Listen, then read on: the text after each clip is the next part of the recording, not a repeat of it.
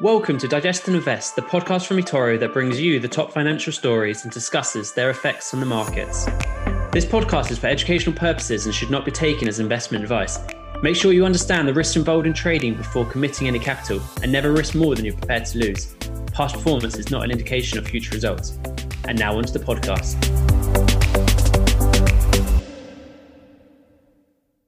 Hi everyone, I'm Dylan Holman and joining me is seasoned trader Henry Ward, who has over 10 years in the markets.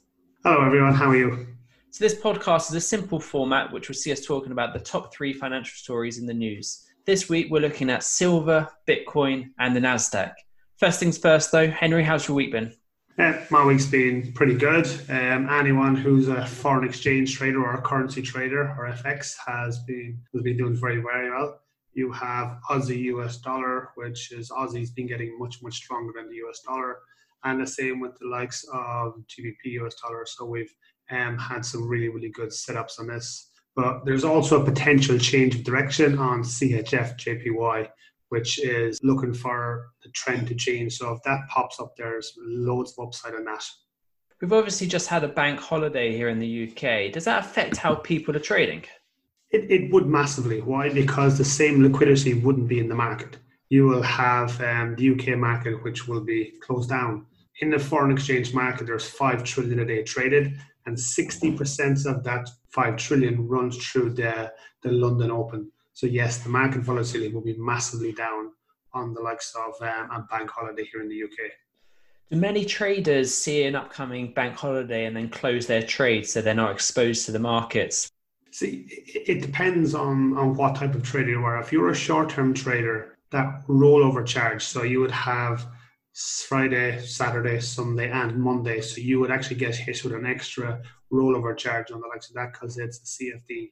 But if you're a long-term trader, it really makes no difference to your position because you have a target in place and you wanted to go to somewhere. And look, an extra day really makes no difference to us. So it depends on really what type of trader you are. An intraday, yes, you would close it. If you're a swing trader or a trend-based trader, you just let it run. Right, let's get started with topic 1 then, which is silver. So a rapid rally in May has lifted the silver price back to where it started the year after falling about 38% in March. So when I think of silver, I instantly think of jewelry, but what else is it used for? Yes, Dylan, silver has a huge range of uses. You have it from electronics to batteries to solar panels to water purification to LED lights. And yes, jewelry is probably the best known use for silver. Yeah, okay, so it's used more than just looking bling on your hand. Okay, fair enough then. Yes, massively, yes. So what caused this sudden price movement? COVID hit every market across the world. Commodities were no different. And as we can see over the markets, that gold has recovered massively from that low. And one of the things that happened is that silver was in a massively sideways market. It was in a little bit of a slumber or a slow burner over that period of time. Now, we have gold, which is massively overextended or a very dear for people to actually get in. So there's not much upside on it. Where we have the likes of silver that hasn't moved over that time. And now all of a sudden, investors have jumped in. Why? Because there's value in that market and are looking to get more money for their buck. Now, if we have a look at it, since the 23rd of March, silver has risen by 15.2%, where in the same period, gold has only risen by 2.9%. So there's a lot of savvy investors out there who are looking at the likes of these. Now, they generally sort of are symbiotic, that they go in the same trajectory because gold is the leader and then silver follows. But we didn't see this over this little period of time here on the market. So as a savvy investor, and myself included, we were looking at silver to rally, and that's exactly what happened. And anyone who took that trade and diversified into a little bit of silver is looking very, very pretty and happy at the moment. You've just mentioned gold there, which people typically consider a safe haven in times like this. But how correlated is silver? Is it also treated as a safe haven?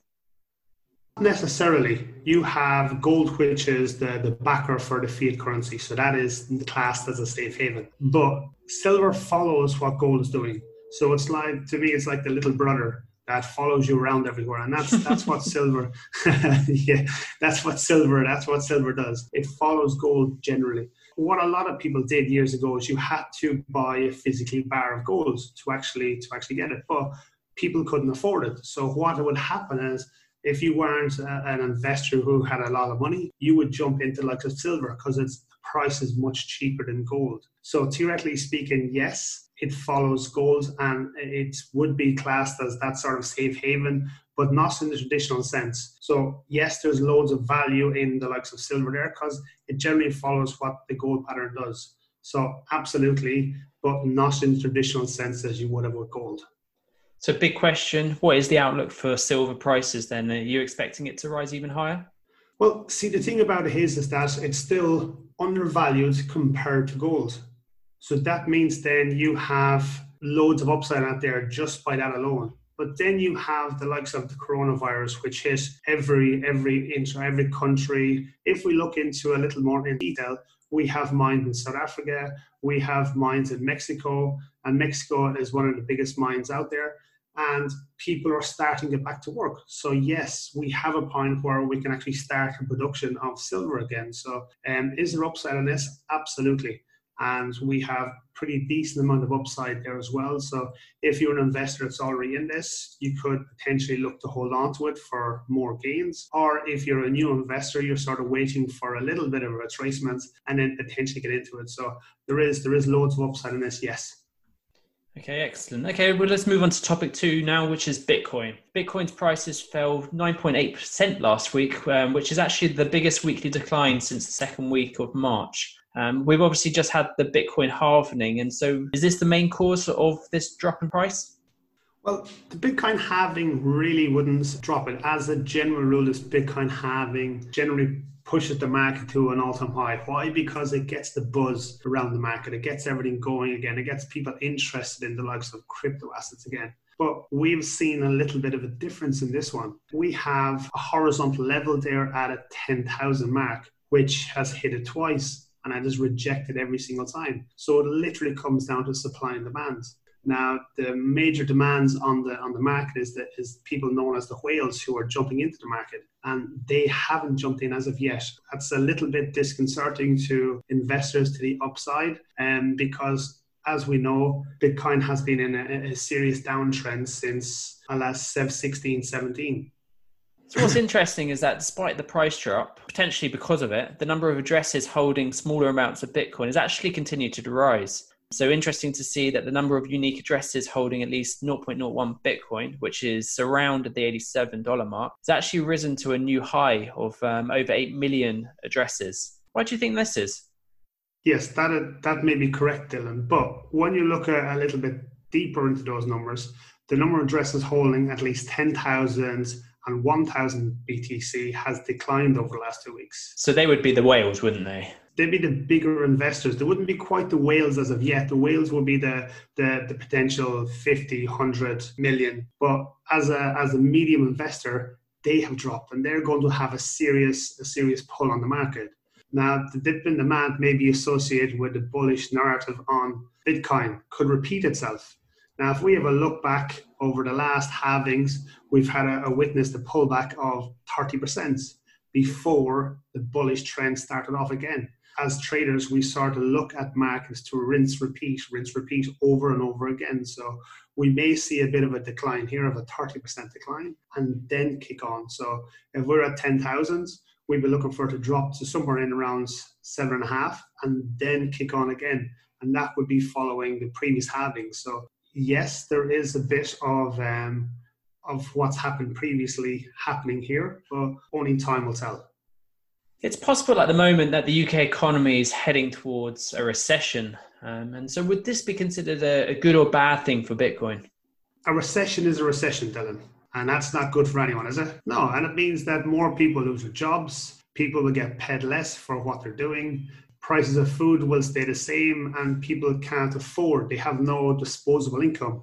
Everyone has less in their pocket, which means that then you have less money to speculate in the markets, whether it's BTC, whether it's any of the other cryptocurrency stocks or FX or the currency markets. So a recession is good for no one.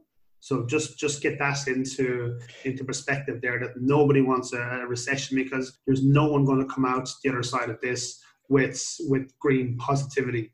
And that's something that we've seen years and years. When any of these recessions that's happened, it's hit everyone everywhere.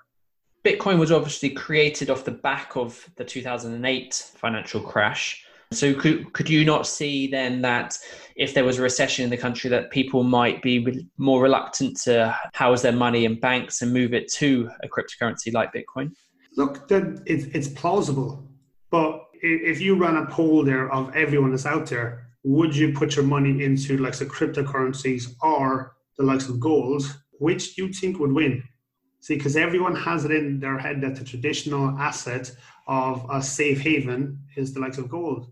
Whereas you would probably have a 70-30 split with that, okay? Which means then the majority of people are putting their money into the likes of gold because that is the traditional. People follow the same patterns over and over again. So it's the younger people, the likes of my age, Dylan, not yours, that would be investing in the likes of Bitcoin. I'm younger than you, Henry. Well, I was going to say, on that survey, it'd be interesting to see the age breakdown of people who would go to crypto versus gold. I would say the 20 to 30 bracket would be much higher skewed towards Bitcoin or cryptocurrencies as well, rather than gold. Yeah, but that's it. It comes down to sort of your education, where we have the older investors. Their education is gold. Gold is the safe haven. You can physically hold gold. You can store it under your bed, and that's it. Whereas the likes of crypto assets, you can't physically hold it. You can transfer it into wallets and stuff, but you can't physically see it, hold it. Whereas the younger generation are fine with that. Whereas the older generation want to see it as tangible. Is now a good time to be investing in Bitcoin? For me, if we have a look at what's happened previously, it's hitting that 10,000 mark and it's struggling to break it. We can see that was at about 13,800 in 2019. Okay, so that is the benchmark, which from that point in 2019, we had a massive downtrend for the next 9 months. So we're slowly creeping up to the likes of that point. Now, do I expect it to break that? Probably not. Why? Because we just don't have the demands at the minute for it. We have much more downside than we have upside in this. So personally, me investing in it, no, I wouldn't be. I'd be looking for it to drop anywhere between £3,000 to £5,000. And if I got down to that area, then yes, I'd be looking to invest. But at the present moment, we're in a little bit of no man's land. That we're not sure whether the market's going to go up or we're not sure it's going to go down. It is failing to break those highs. So there's likelihood is that there's more downside than there is upside at the minute. But as we know, this is all technical analysis, whereas if we have a bit of fundamental analysis that comes out or a bit of good news that comes out on BTC, we all know what happens when a bit of good news comes out on these and the whales jump in. All of a sudden, this takes off and then we ride that rocket if it takes off. Yeah, it's interesting to hear that Goldman Sachs actually has an investor call tomorrow about Bitcoin. Where they're going to discuss kind of the pros and cons of it. So interesting the fact that big institutional investors are now starting to discuss it, having dismissed it for so many years. So if they do jump in, then all of a sudden the price could be looking at 100,000 plus. But the thing about it is that, yes, they could be looking at, but a lot of these big banks, these investors, they buy and sell the position. There's never a big investor just physically buys it, or there's never a big investor that'll physically sell it. What they'll do is they'll take a position long and short. And what will happen then is that we will hear in the news that it's net long, okay, which means it is more positions long than short. But if it starts dropping, they can maneuver that into a net short. Okay, so just be aware that when the banks jump in there, they like to be sitting on the fence, so they have to hedge themselves. Okay, so they don't incur huge losses, because if you have 100 million or 200 million or £1 billion and you take a position long and it starts going short, you're at the wrong side of that. So remember, with all these hedge funds, they will take a position long and short, and what they'll do is they'll net long or net short. So net long means overall their position is long, whereas net short means it's overall short. Is that a strategy that you implement as well? No, not really. Why? Because I'm a trend-based trader. So I will look at the trends and I will just go with the trends. I will risk 1% of my account. Whereas the likes of these hedge funds, they will implement huge, vast amounts of money of that. If you have 100 million, they will probably put 50 to 80% of that into the market. But what they will do is they'll put 40% of that short and the other 60% long, or vice versa.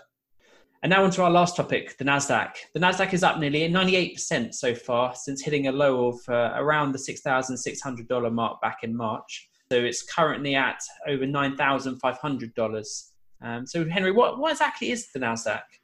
The NASDAQ is my white horse. Is that my purple elephant? That's what the NASDAQ is. But what the NASDAQ exactly is, it's a basket of commodities traded as one. Okay, so the NASDAQ stock market is known as the NASDAQ.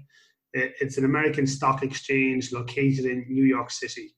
It is ranked as second on the list of the stock exchanges by market capitalization of shares trading, just behind the New York Stock Exchange. It's made of 100 companies and it's divided into 11 sectors. Now, the beauty of this as a trader, why do we want to trade the NASDAQ or an index as one? Is because you don't have to know the ins and outs of each individual stock.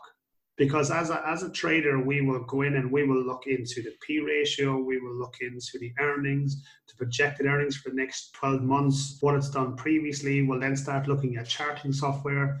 But if you're looking at, say, the NASDAQ, so that's 100 companies, we're looking at the NASDAQ as a whole, or we're looking at a sector as a whole. So it means that we're not looking at all that information. We're putting it together and trading it as one. And that's why the NASDAQ is so simple to trade, and why a lot of people trade is because you don't have to use up as much time going into and reading about it. You read about this and have a look at the NASDAQ. It's the same as jumping in on one stock, but who only ever trades one stock? We generally trade 5, 10, 15, 20 different stocks. So it means that you are saving an awful lot of time by trading the likes of the NASDAQ or the S&P or the Dow or any of those indices for that matter.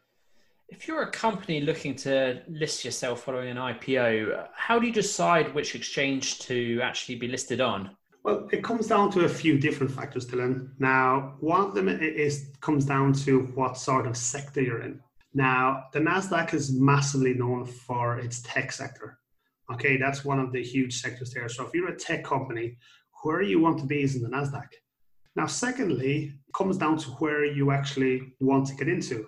Okay, because some of these will not let you in. It's like, for instance, Apple. Apple tried to get into the S&P. And when they went and submitted the papers to get into the S&P, they weren't let.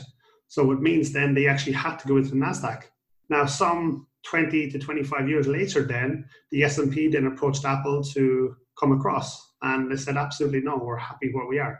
There's loads of different things to take into consideration with Alex of this. So it's not only where you want to be, it's whether you'll actually be accepted in as well.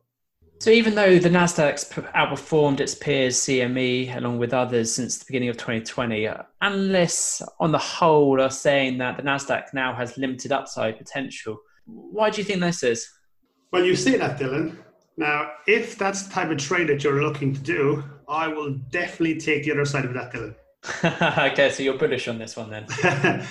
But look, I'll come back to that a little bit later, but there are a few different reasons on this. One is that we're almost at a record high. The market price at 9,740. Now, today's price is 9,581. So we're very, very close to hitting that high. Now, why is that important? Because you will have a lot of people who will have their take profit just inside that 9,700 mark, which means that you'll have a lot of people who are jumping out of their market with some profit, and which means then there's less money in the market. You will then have the people who are looking to short the market. Okay, so they will also be looking to jump in. All right, so they will be looking to place their market short. There's two main reasons that horizontal level there is quite important. And then the second one is there's a lot of investors not in the market as of yet. So we talked about Warren Buffett there a couple of months ago. Berkshire Hathaway, the likes of those, they're sitting on huge amounts of money. Why? Because they're not sure that this is a false run. What I mean by false run is we have the quantitative easing that put in trillions of money into this market. This is a market. Is this market false? That this bull run that we're having, is this all due to the likes of the quantitative easing and you have small investors getting in very, very slowly? Or do we have the big boys in? Now, if we have the likes of the big buys in there, then we can go from there. But like I said to you there a few minutes ago, I'm happy to take that other side, is that if we look back historically, is that the NASDAQ has been going up since the day it opened. At any point up to, was it February last year or February this year, at any point, if you got in the market with any money at any point, you would be up money on this. So the idea is that, and the market does what that does, would expect it then to smash that level and continue going. So you'd have to be a brave man to go against the NASDAQ. Absolutely, a brave. You'd want to have. Yeah, I was going to say something there, but I can't say it. I think we all know what you're going to say there. You'd want to be a bold investor to back against the likes of NASDAQ. Why? Because this is made hugely up of tech, and tech, as we know, has been going from strength to strength. So yes, you'd be a bold man, but that doesn't mean that we won't have some sort of a down spike on this and then eventually go through it. But let's see what happens. Great. That wraps up our top three topics. But before we end the podcast, is there anything else that listeners should be keeping an eye on? Well, we have the likes of the US indices there that have taken off and they're massive on a bull run. But the likes of the European and the Aussie 200 haven't. Okay. Now, my eye is actually on the Aussie 200. There's a key level there. And if it breaks and retests that level, I can see huge upside in this. But if we look at the European indices, they're the same. The likes of the French, the DAX, the FTSE, there's loads and loads of value in them. All we have to do is we have to time our entry correct and to get in on it. And then if the market takes off when we get in at the correct time, then there's loads of upside, yes. Surely with a lot of the retail shops now being given the heads up that they can open up in the next few weeks, this could potentially trigger a real surge in the FTSE. Absolutely, it could. But the problem is that you will see people go back slowly. The Q2 returns will be massive. If shops can get anywhere close to what their new projected figures are. Does that make sense? So we know that all companies' Q2 figures are going to be down. But if they can get anywhere close to where they were supposed to be, then yes, they could absolutely rock it. Well, thanks very much for that. That's it for this week's podcast. We hope you've all enjoyed listening. If you want to learn more about these three topics, there are actually specific blogs that are on the eToro website at the moment. And you can also join Henry for his Markets Update webinar next Tuesday. So if you go to the eToro Trading School page, you can see the likes of my courses, which I run every 2 weeks, Monday, Tuesday, Wednesday. Or you can actually go to the advanced trading days that I do. Or you can actually sign up to my Tuesday webinars. So my Tuesday webinars are not educational. They are running through the market, seeing what people are looking at, showing you what I'm looking at. And then the idea of this is to give you ideas, see charts that you're not traditionally looking at. Perfect. Well, thanks a lot for that. And we will chat next week. See you later. Bye-bye. You've been listening to Digest and Invest by eToro. For more information, visit eToro.com.